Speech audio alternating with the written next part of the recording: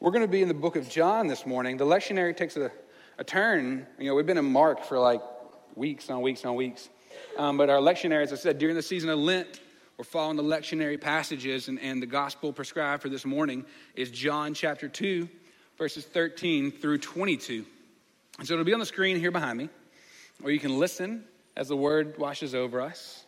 We're going to read a somewhat familiar story, but pay attention because it might not be exactly as you remember it. So here we go. Verse 13, chapter 2, the book of John. And it might be on the screen. Yes. All right. So the Passover of the Jews was near. It was almost time for the Jewish Passover. Jesus went up to Jerusalem.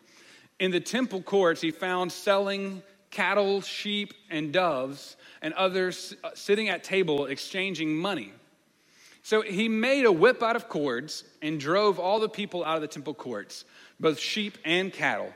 He scattered the coins of the money changers and overturned their tables. To those who sold doves, he said, "Get these out of here. Stop turning my Father's house into a market." His disciples remembered that it was written, "Zeal for your house will consume me." Then the Jews responded to him, "What sign can you show to prove you're the authority to do all of this?" Jesus answered them, "Destroy this temple and I will raise it up in 3 days." They replied, "It has taken 46 years to build this temple, and you're going to raise it up in 3 days?" But the temple he had spoken of was his body. After he was raised from the dead, his disciples recalled what he had said. Then they believed the scripture and the words that Jesus had spoken. This is the word of God for the people of God, and together we say, Thanks be to God. Heat check. How's your Lenten disciplines going? Everybody doing good? Everybody enjoying your sodas today because it's Sunday and you're allowed to, and it's your day of reprieve from like the kind of heaviness of Lent. Today is our mini Easter in the midst of Lent, so I hope you've had a few Cokes today if that's what you gave up, or some chocolate if you like that kind of thing. I'm never very good at keeping my Lent disciplines, friends. I'm falling behind. I'm just gonna be honest. I'm all about vulnerability and transparency. I like to let you know, but I have not been batting 1,000. My batting average has dipped just a little bit from my Lent discipline. So keep me accountable, friends. Keep me accountable.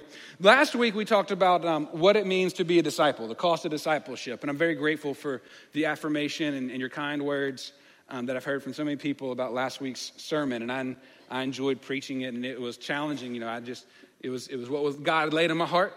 But last week, we talked about us as individuals being disciples and the cost of discipleship. This week, this text leads us in the directions of what does it mean to be the church.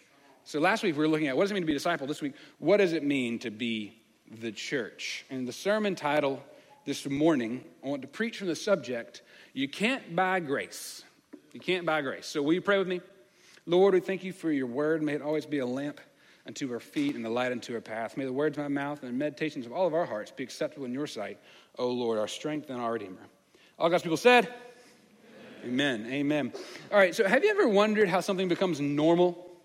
Like how something that might not have been normal before became normal? I think about this kind of thing a lot, mostly because my friends and my family tell me I'm a little just off normal. So I'm always wondering how something why is something normal that is normal? Because there's a lot of things in life that if you think about them are actually kind of weird. Things that we consider like, oh yeah, that's just normal part of the day-to-day thing. It's actually kind of strange. Like my biggest example for this, I got a few examples, but one of them is running as an exercise. Like when did this become normal? Because for lots and lots of years, like for much of human civilization, we ran for one purpose, to get away from things. Like if something was chasing us or trying to harm us, we ran. That's where fight or flight, where that term came from. So we would flee, we would run. Like that's what running is supposed to be. But you crazy people decided that you're going to run for fun.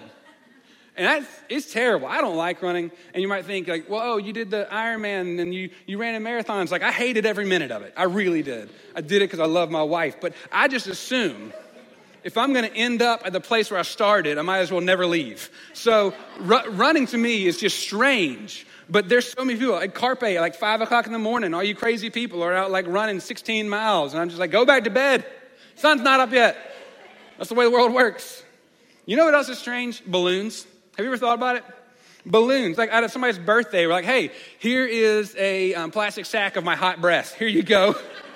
That's what a balloon is, basically. Here's a plastic sack of my hot breath. I think the idea of tipping is kind of strange, in my opinion. Like, it's strange for us, but for me, but it's normal in America. Not all countries tip. Did you know this? Like, I just assume, like, we just pay somebody a fair wage, build the price of their service into the cost of the meal or whatever maybe service they're rendering. But, like, I don't want people to have to feel like, you know, they're bribing me to pay them more. Like, I feel bad whenever somebody's trying to be nice to me when maybe I don't deserve to be nice. You don't have to be nice to me because I might not be like the best customer or whatever it might be. And so then I'm like, man, are they just being nice to me because they want me to be their friend and give them more money? Because I've always kind of felt my parents might have done that for me when I was a kid.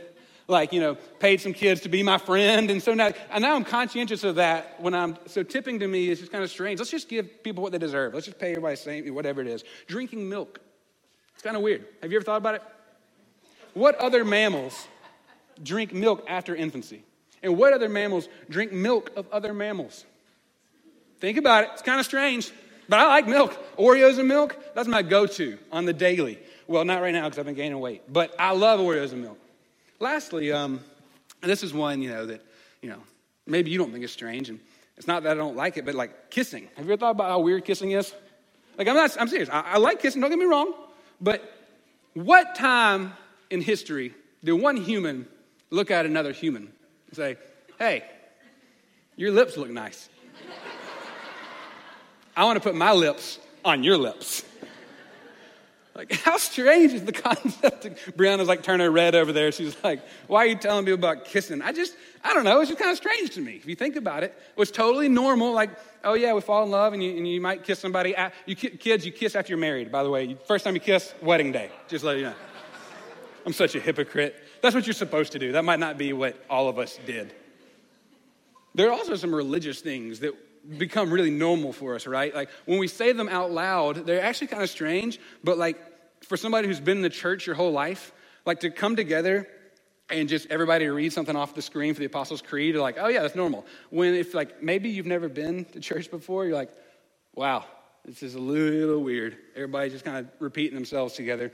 Or like, what if you say to your friend who maybe doesn't go to church, like, hey, you want to come to my church? And just heads up, at the end of the service, we're going to eat some bread. And don't worry, it's going to sound like we're cannibals because we say this thing about how we're going to eat this guy's body who died and then came back to life 2,000 years ago. But don't worry, we're really not cannibals.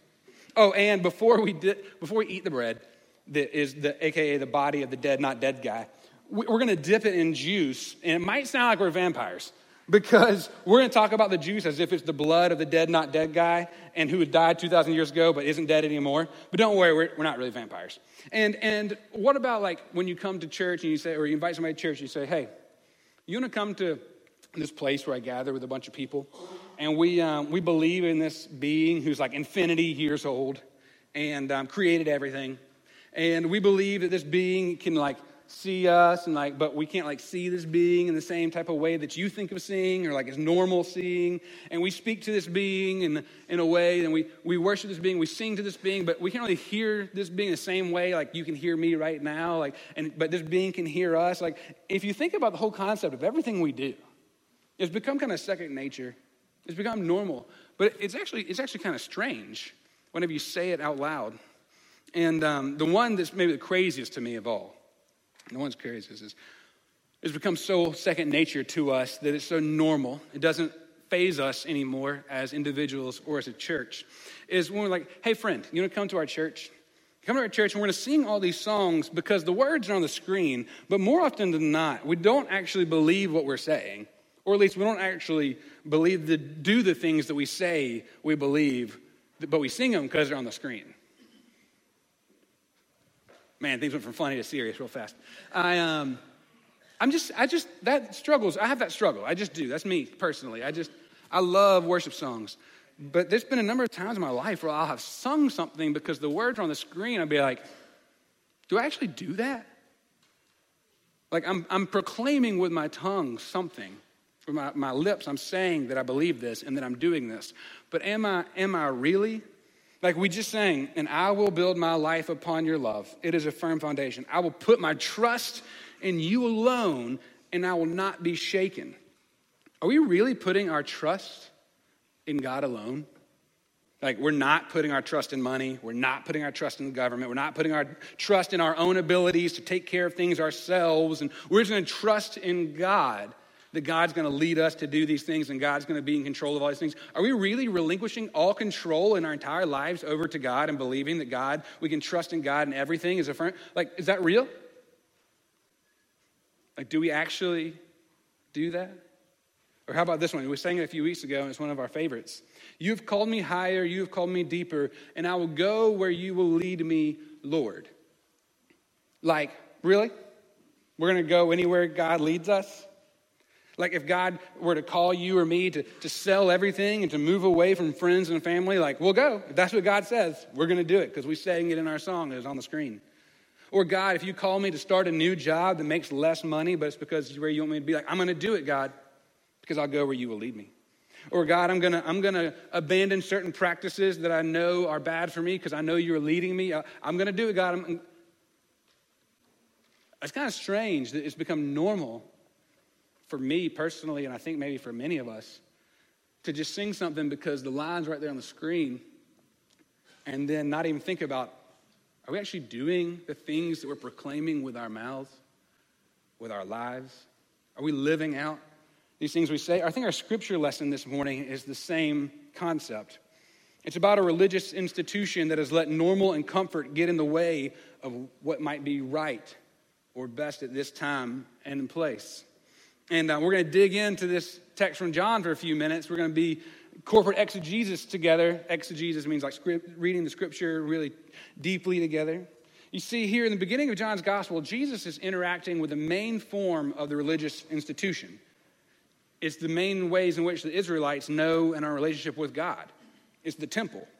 And any sacrifice that's performed so that someone can get right with God is done at the temple. The religious leaders and the people of faith who do all their religious work do it at the temple. The temple is pivotal for the life of a Jewish person in the first century. It's the quintessential factor in Jewish life. The temple is everything. And at this story that we see of Jesus interacting with the temple, we actually see this story in all four accounts of the gospel. There's very few stories that are in all four accounts. There's some, but not all of them are in Matthew, Mark, Luke, and John. But all four of them are. However, John's telling of this story is slightly different than the other three. Matthew, Mark, and Luke are called the synoptic gospels because they're so similar. And then John was written later, and sometimes it has just a different take on things. So for starters, John situates this story at the very beginning of his book, in the second chapter. Whereas Matthew, Mark, and Luke, it's almost towards the end. It's what's happened after Jesus has done all this Galilean ministry. He goes to Jerusalem, and then the temple cleansing happens on it's Palm Sunday, and Jesus comes in. We're going to celebrate that in a couple weeks. But that's when most the other three gospel writers talk about this story. But for John, it's early in the gospel. It's actually right after he's changed the water into wine. And it's technically like Jesus' first public appearance. Because the water and the wine episode was kind of small, it's at a family gathering, it's at a wedding, it was in Galilee. But this is something different. Jesus is basically this is his debut on the scene of messianic activity. What's strange about this, after Jesus comes into the community or comes into the temple, one of the things that John shows us that Matthew, Mark, and Luke don't, is that Jesus comes in and makes a whip like he's Indiana Jones. And, he's going around not only turning over tables and yelling at people, but actually has this whip that he's driving, literally like somebody would drive cattle, driving people out of the temple. Can you imagine Harrison Ford, Jesus showing up just, with an Indiana Jones hat, getting people out of there? But once again, I'll say he does something similar. John does something similar to other gospels in that he quotes the Old Testament. Jesus, in all four accounts, quotes the Old Testament. But in Matthew, Mark, and Luke, he quotes Jeremiah. And he says, you've made my house into a den of robbers. It's supposed to be a house of prayer. You've made my house into a den of robbers. And that comes from Jeremiah. But John doesn't quote that text. John quotes Zechariah. Whenever he says, take these things out of here, stop making my father's house a marketplace, that comes from Zechariah 14 that says, every pot in Jerusalem and Judea will be holy to the Lord Almighty, and all who come to sacrifice will take some of the pots and cook in them. And on that day, there will no longer be a merchant in the house of the Lord Almighty. And so for John, Jesus' activity and his message has a slightly different meaning than Matthew, Mark, and Luke. To give a little more context to the story, if you don't know really what's going on, the temple is where people made sacrifices of animals and where they gave their alms, their offerings. So when we gave money in the basket earlier, it's kind of like that. Except if you were to go and want to give a sacrifice at a temple, you had to have an unblemished animal. Your animal had to be completely, unblemished. And if you're journeying as a pilgrim from far away, that's pretty hard to do, to bring the best of your animals you have and then make the journey and then them not have any blemish on them. And so people would sell animals outside the temple that you could then use as a sacrifice. And also, if you're going to be giving offerings, monetary offerings to God, you had to give offerings that did not have any graven images on them. And the normal money used day to day had the emperor's face on the coins. In the same way our bills have our presidents on them and different people on. So in theirs, they had a coin that had the emperor's face on it. And you were not allowed to use those coins for offering because that was a graven image. And so that's why when they say they have money changers, you literally just exchange your money. You give them a coin with the emperor and they give you back a blank coin of some cost value that you could use then to give your offering. So when Jesus shows up at the temple, all these things are going on. People are selling these unblemished animals. They're exchanging these coins. People are buying and selling. And if you think about it, what they're doing is not inherently wrong because that's what they're supposed to do according to the law. They're supposed to use these type of things to make atonement with God. So people needed animals to sacrifice because that's what Jewish law requires, and people needed coins without graven images. So in and of itself, it was not wrong for the people to be buying and changing these things. So why then, in all four accounts, does Jesus get so mad, so angry whenever he sees this function of the religious life and starts turning over tables, kicking people out of the temple? The answer to that's a little tricky. It's a little tricky if you look at it from the context of all four Gospels. Matthew, Mark, and Luke give a different reason than John does. For the other three, it's about the price gouging going on, the corruption that sets Jesus off.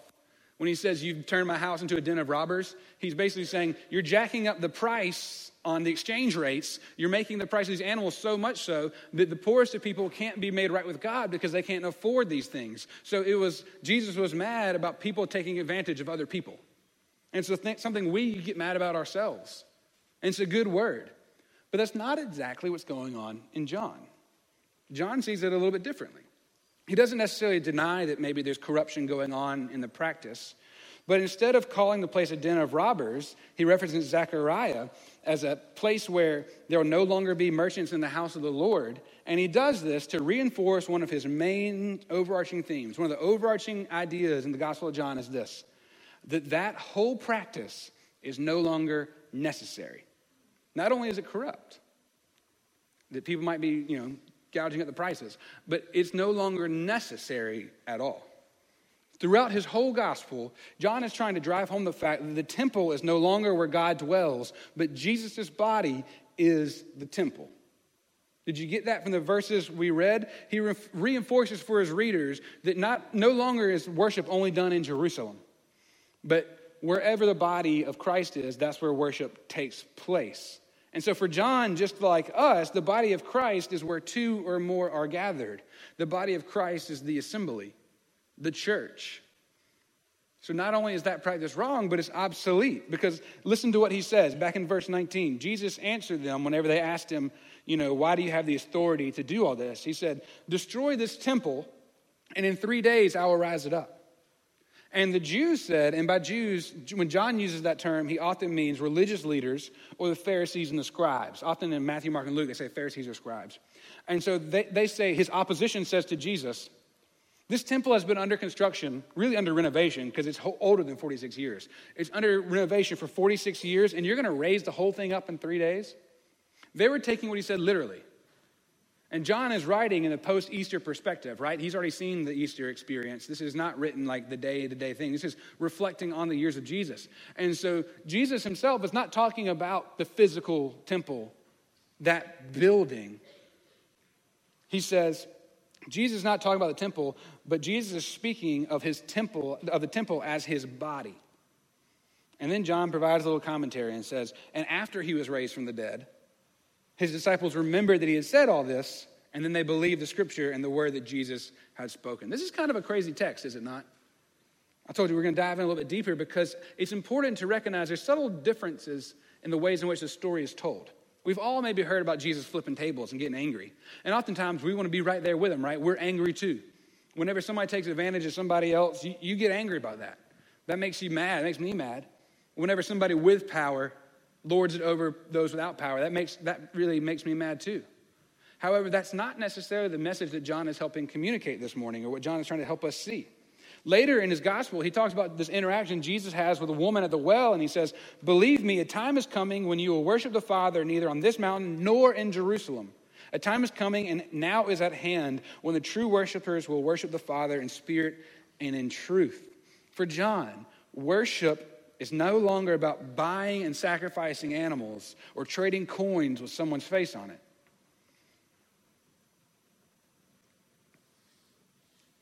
For so many of us, and for so long, we've often thought about grace as transactional. If I do this, then I'll be blessed. If I don't do this, then I'll be punished. And that's often how the Israelites understood it too, because that's the language of the Old Testament. But John is helping us remember and realize that the work that God did in Jesus was sufficient. And no longer do we have to go to the temple and bring forth unblemished animals and all these different types of sacrifices and all these different types of changed coins, because God did work in Jesus to make it to the point where you cannot buy grace. You don't have to go trade things for atonement. God's grace in and through the person of Jesus on the cross was sufficient for our salvation. And now when we worship where we are together. It might be here on a Sunday morning. It might be in a home at a small group. It might be at the beach on the summertime with our feet in the sand and we're singing hymns and praise songs together.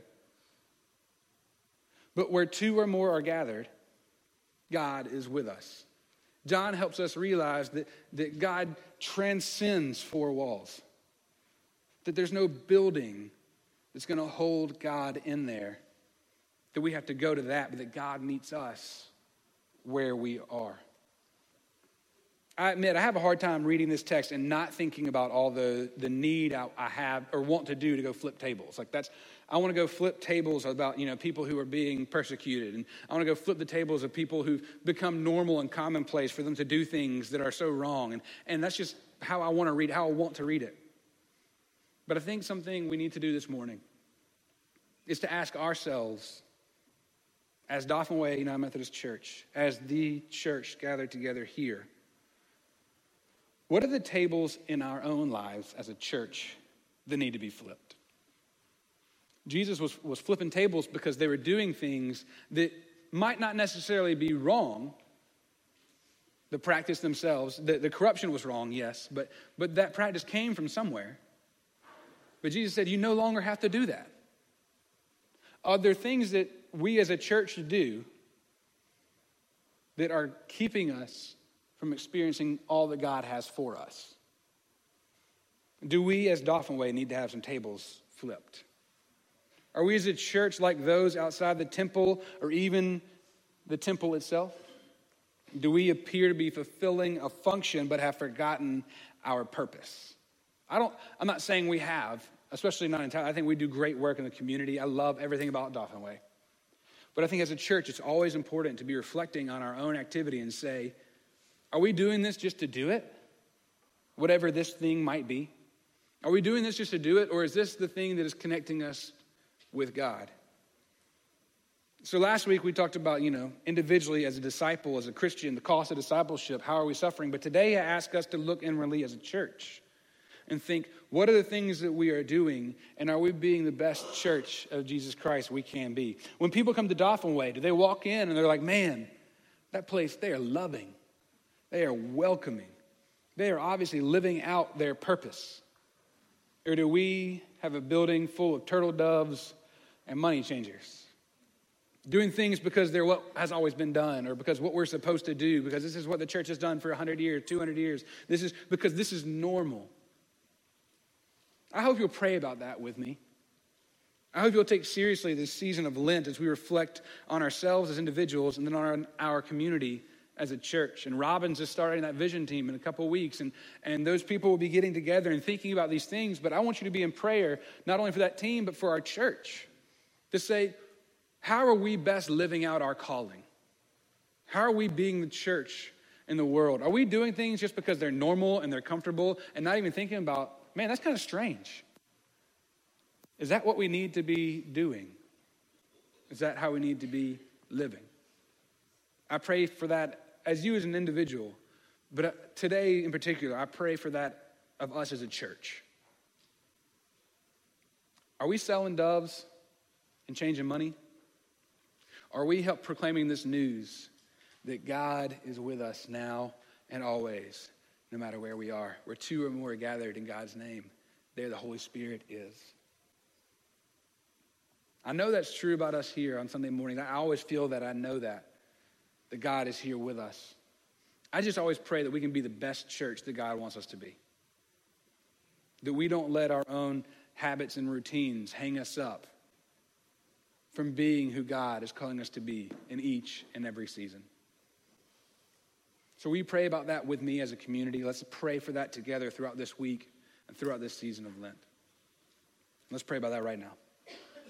God, we ask that as a church, you convict us. You compel us. You move us. Do not let us live in a land of comfort for comfort's sake.